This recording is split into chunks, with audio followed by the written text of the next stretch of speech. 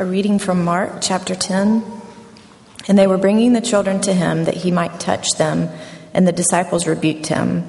But when Jesus saw it, he was indignant and said to them, "Let the children come to me, do not hinder them, for to such belongs the kingdom of God. Truly I say to you, whoever does not receive the kingdom of God like a child shall not enter it." And he took them in his arms and blessed them, laying his hands on them. And as he was setting out on his journey, a man ran up and knelt before him and asked him, "Good teacher, what must I do to inherit eternal life?" And Jesus said to him, "Why do you call me good? No one is good except God alone. You know the commandments. Do not murder, do not commit adultery, do not steal, do not bear false witness, do not defraud, honor your father and mother." And he said to him, "Teacher, all these I have kept from my youth."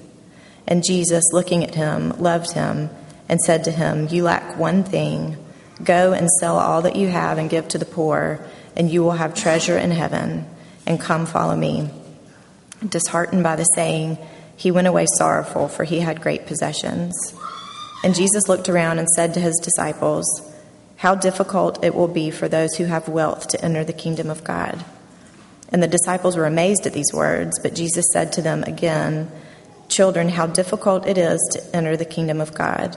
It is easier for a camel to go through the eye of a needle than for a rich person to enter the kingdom of God."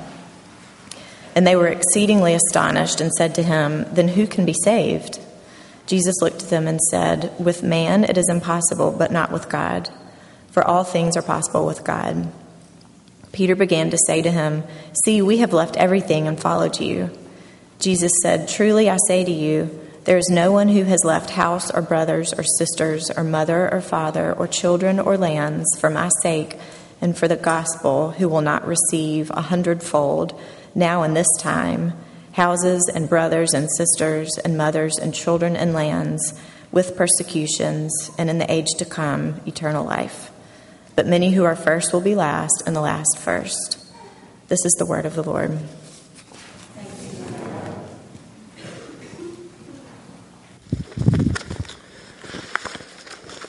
So we come to this passage, Mark chapter 10. We're continuing our series through the Gospel of Mark to look at the life of Jesus, and we're in the middle section of Mark's Gospel.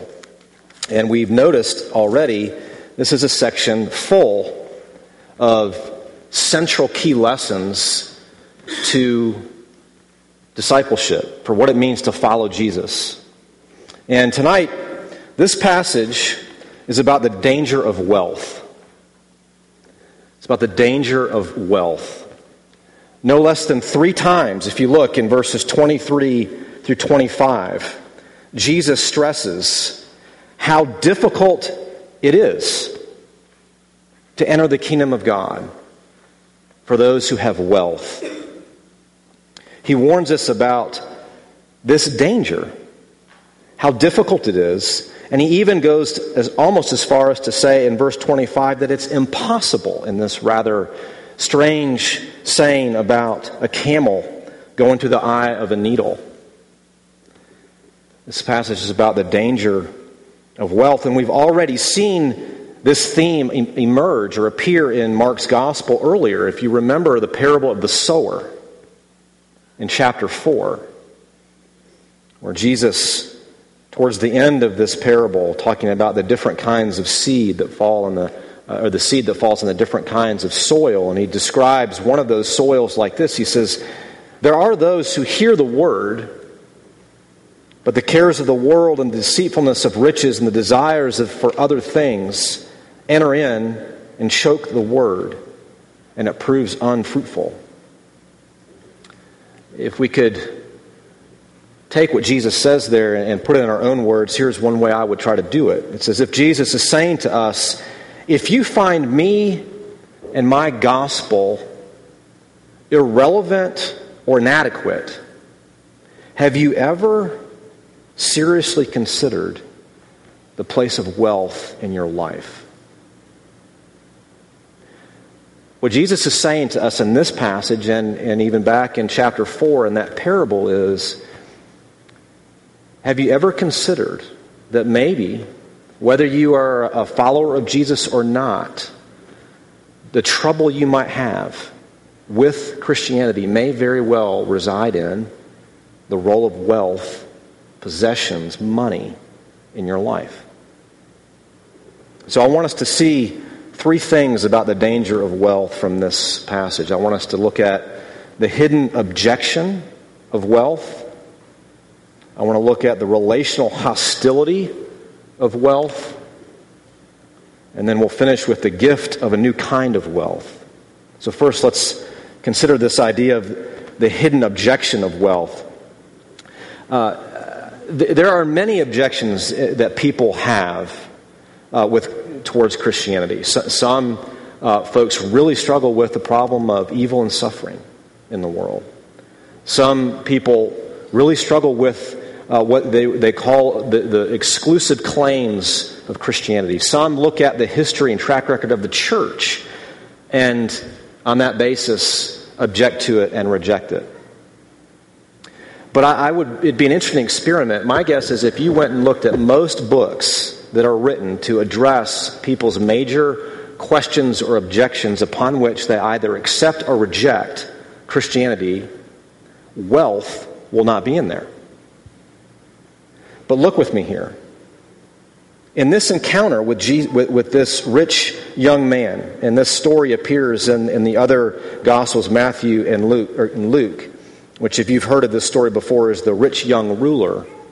And you combine the ways in which the different Gospel writers refer to this character, that's where we get that reference to him as the rich young ruler. But here he's referred to as this rich young man.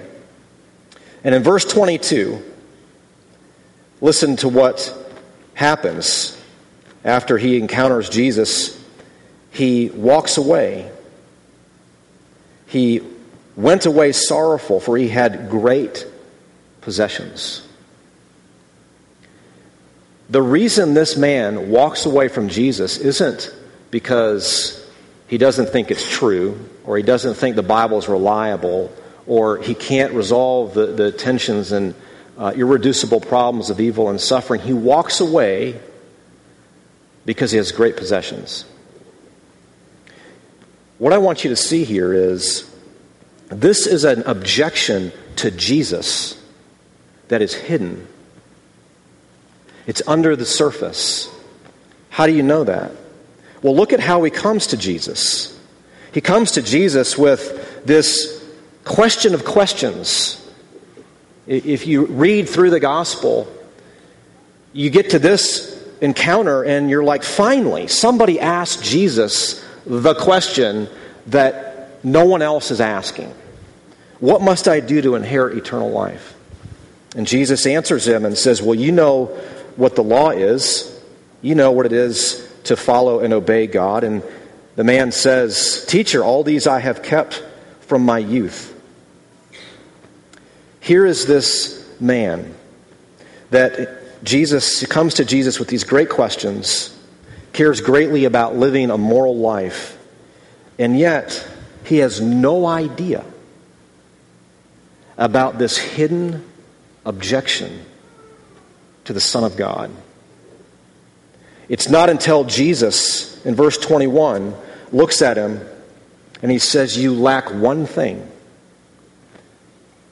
And the previous desire and interest in coming to Jesus to have his question answered, and his self-assurance, all these I've kept from my youth, are no longer there. He's no longer self-assured.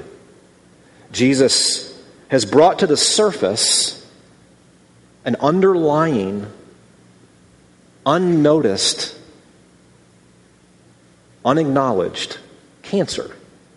And I want you to see how significant this is for us. It's particularly relevant here for someone who cares about God's answers to life's big questions and cares deeply about living life as God commands. In other words, this objection, as much as any other on the face of this story, is most significant for religious people. That's what we have here in this rich young man. He, if we borrow from the other Gospels, as a rich young ruler, it's entirely possible that he was a synagogue ruler, that he was a respected, wealthy leader in the community. And I don't have a lot of time to talk about the Bible's view of wealth and possessions as a whole tonight, but one thing worth mentioning is the Bible has a very positive view of wealth. Look at Abraham. Look at David. Look at Solomon. In fact, wealth in the Bible is often viewed as a blessing from God. It meant you were blessed. Here is this man who is a religious person, who cares about life's big questions and what God has to say, and he has no idea of the one thing that he lacks. It's a hidden objection. It's hidden in the depths of his heart, and he has no idea it's there. Religious, dutiful, interested as he may be. So given this hidden danger, how can you tell if you have this problem or if you are in danger? Let's look at how this story unfolds and how Jesus interacts with this man to see or even to test ourselves. There's relational hostility here. Let me show you what I mean. The first way that we can begin to see how does wealth, what's the role of wealth? How does it play out in your own life? Look what happens. In verse 21, Mark tells us that Jesus, looking at him, loved him and said to him, "You lack one thing. Go sell all that you have and give to the poor, and you will have treasure in heaven, and come follow me." And the man walks away. So how can you tell if you are in danger? The first way you can tell is the danger of wealth blinds you to the love of Jesus.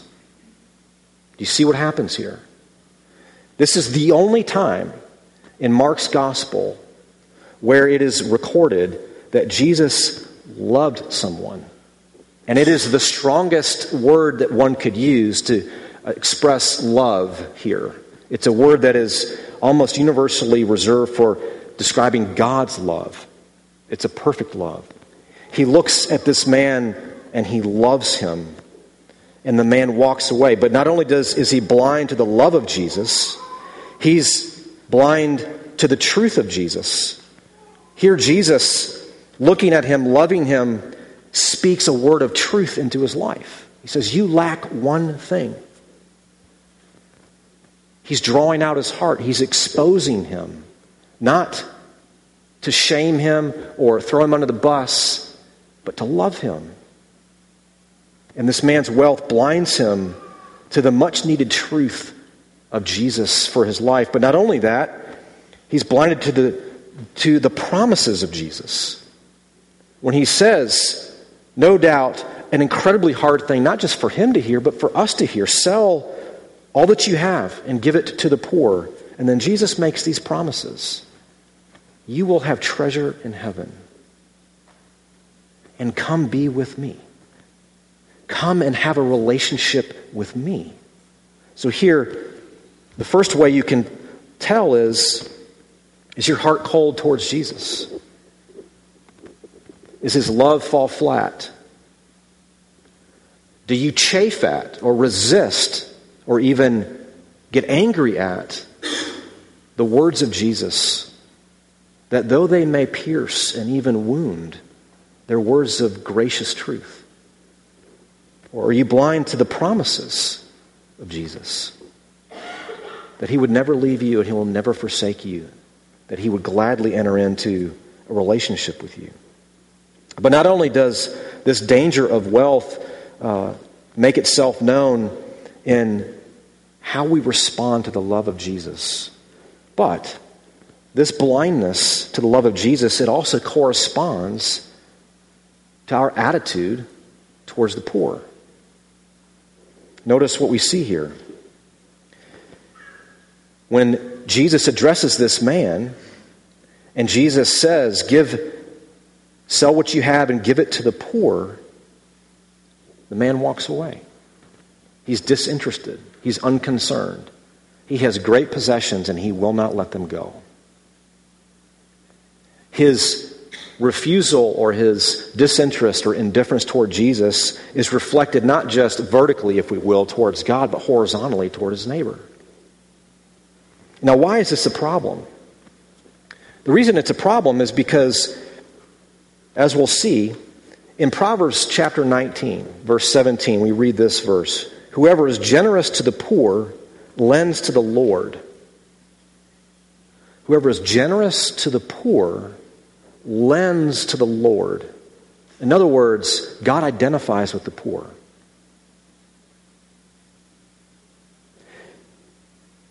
And we've seen in the past few weeks, Jesus, he actually says earlier, we looked at in Mark chapter 9, when he says, "Whoever receives a child receives me." And if you remember, we talked about what does that mean. The metaphor of a child is a way of talking about the lowest person, the lowest place of status in the social scale. A person who has nothing to commend themselves. They have no power, no standing, no status, no wealth. And Jesus says, if you receive someone like that, it's like receiving me. It's almost exactly what we read in Proverbs. Jesus, what he's telling us here is that the way that you treat the poor is how you treat me. So not only does this danger of wealth make itself known in how you respond to the love of Jesus, but also in how we respond to the poor. So therefore, the danger here in this passage is really not, the danger of wealth is not wealth itself, or wealth in and of itself. It's not, nowhere in the Bible does it say it's sinful to have wealth. But rather the problem, the danger is the heart that cannot let it go. The danger is the heart that naturally follows after the wrong treasure. That's what this rich young ruler shows us. He had great possessions. He's disheartened. And it's actually not just that he's sad or disappointed. That word translated disheartened means to be shocked at this message, to be appalled even at this message. That the Son of God would conceive of life this way. That someone of his standing, of his moral example, would have to do what he's saying. The danger here of wealth is not wealth itself, but it's the heart that's in love with it, that sets its affection on it. And here, Jesus, a number of times in the Gospels, comes at this problem of the heart in a number of ways. For example, we in our call to worship, "For where your treasure is, there your heart will be also." So when Jesus here says, "You will have treasure in heaven," if it's true that the heart follows after the treasure,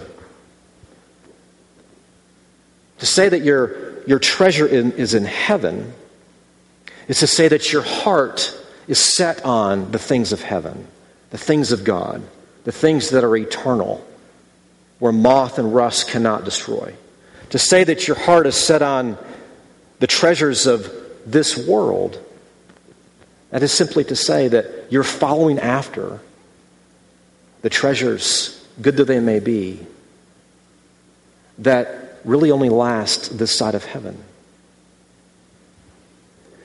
The danger here is that we would think that this is not our problem. Jesus elsewhere says, "No one can have two masters. For either he will hate the one and love the other, or he will be devoted to the one and despise the other. You cannot serve God and money." This is a severe mercy of a passage. There is no both and in following Jesus when it comes to your deepest, most loyal affections, what you love from the heart. It is an either-or proposition from Jesus. You will either hand him your life and follow after him wherever he calls, or you will choose some other path. And there's no mixing the two. And what is particularly, I think, striking here is how difficult, even impossible it is to deal with this problem of wealth, the danger of wealth. When Jesus says, again, 3 times how difficult it is for those who have wealth to enter the kingdom. And then his disciples, hearing this, in verse 26 say, Mark says they were exceedingly astonished. Because, for example, if this rich guy, this synagogue ruler, with this kind of life, can't be saved, then who can be? Now, I think it's very important to notice here the difference of question. In the first part of this passage, the rich young ruler comes to Jesus and says, "What must I do to inherit eternal life?" And then the disciples, after seeing this encounter and hearing Jesus' teaching, say, "Who then can be saved?" Have you ever asked that question? Have you ever thought of yourself that way? It's impossible for me to do anything to inherit eternal life. That's where everyone has to start. Who can be saved if what Jesus is saying is true? It's impossible. And then Jesus says, with man it is impossible, but not with God. For all things are possible with God. This relational hostility of wealth, the way that we respond to his love, the way we respond to the poor, brings us to one conclusion that the disciples help us to see. Do not make the mistake of thinking that you can handle the danger of wealth in your own life on your own. Now, this is true whether you are wealthy or you are absolutely not wealthy. Because if you think about it, you don't have to have a lot of money to be mastered and owned by wealth. You may long for it, you may crave for it, you may spend every waking moment trying to get it, and you might not have very much. Or you might have a lot of money, and you might have relative peace and security. How do you know your security is not in your money rather than in Jesus? This is a sticky one. It's tricky. But Jesus here is telling us, do not think you are beyond the problems of this or the danger of this, and especially don't think that you are able to navigate your way out of it on your own. So then, if it's as impossible as Jesus says it is for those who have wealth to enter the kingdom, what has to happen in order for us to overcome this danger? Well, we need a gift. We need a gift of a new kind of wealth. And in particular, an exchange needs to take place.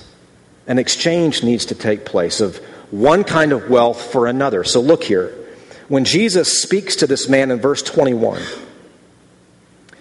he essentially says, "Sell all that you have. Come follow me." What Jesus is saying to him, he is offering himself as a substitute for this man's wealth,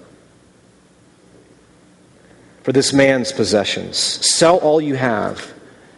Come follow me. In other words, break up your relationship with your earthly possessions, your wealth, your status, and align yourself with me. Give your life to me.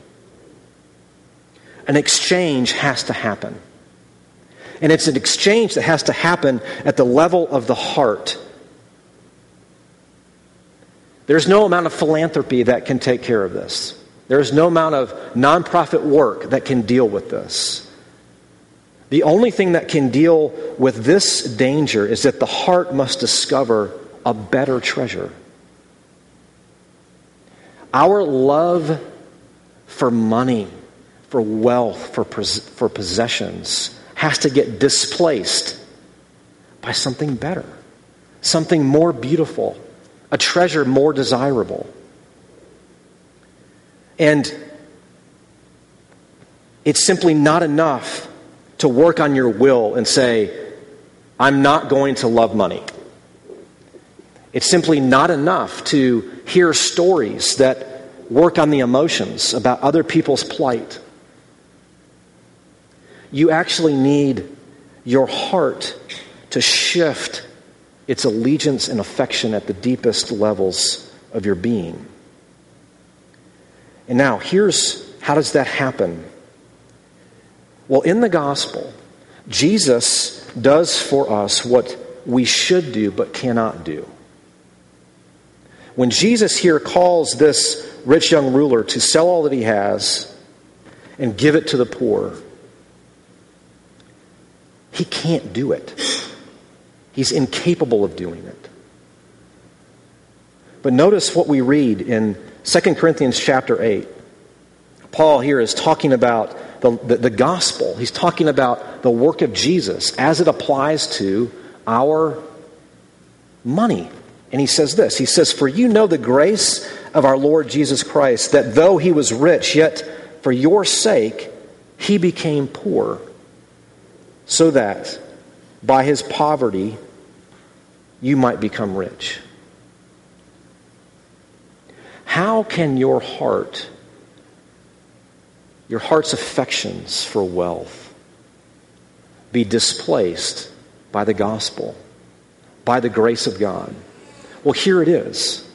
Here, the only way that can happen is if your heart and mind become so enamored with what Jesus has done that though he was rich, though he was equal with God, is equal with God, gave up all of his kingly wealth to become a human being, to be born in a manger to a poor family, to be rejected and despised and forsaken and crucified as a criminal with nothing but rags on his body. He became poor so that by his poverty you might become rich. In other words, he has come to enter into your poverty. He has come to enter into the reality that you cannot save yourself from the dangers of this problem. And yet, the gospel promises to you that you might become rich. It's an entirely different kind of wealth. It's a wealth that is eternal, but it's also a wealth that is present. Notice what Peter says to Jesus in the midst of this. In verse 28, he says to him, "See, we have left everything and followed you." You get a sense here, I think, from Peter that he's panicking. How do we know, Jesus, that we've left our homes, we've left our work, we've come to follow you? How can we know? What will happen? How if we come after you? And Jesus, in verses 29 to 31, basically what he says in these few verses, he makes you a promise. He makes you a promise that if you receive his grace, if you let his poverty replace and renew you, if you allow his poverty to transform you, his suffering and his death and his resurrection, and you receive his wealth, his love, his promises, his assurances, it won't matter what you face. In other words, what Jesus is saying to us in verses 29 to 31, you can lose your home, you can lose your family, you can lose your children, you can lose your friends for his sake and the gospel, and he will more than make up for it. One of the ways he does that right now is the church. That the church is a family made up of friends, of new brothers and sisters, of new mothers and fathers, of new children. That Jesus has promised that he will more than make up for it, not just in this life, but in the life to come. Do you believe that? Do you believe that if you, asking his help by grace, set your heart on him and his riches and do battle with him, asking him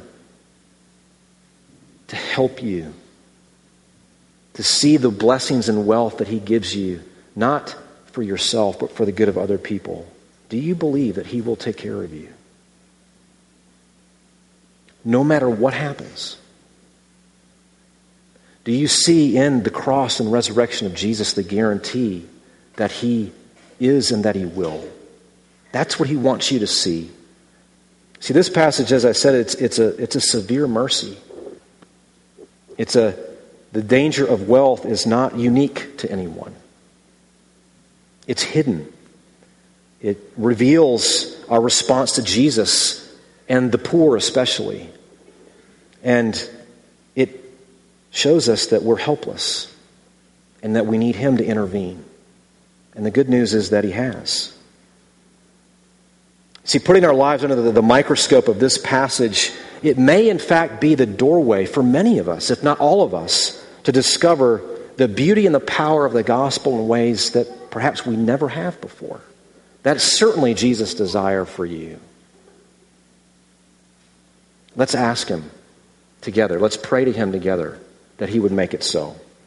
Father, we pray that as we reflect on this passage, we pray that your Spirit would humble us where we need to be humbled. That you would help us to see the ways in which wealth reveals itself in our own lives in ways that in many ways act like a rejection of you and even a dismissal of others. Father, we pray that you would rescue us. We confess we cannot do it on our own, but you say that what is impossible for us is in fact well within your power, and you are delighted to turn us away from our misplaced trust, even of really great things, and to show us how the gospel is sweeter, is better, it's more beautiful. It is in fact life itself. So Father, please, for your glory and for our good, would you make it so? In Jesus' name we pray. Amen.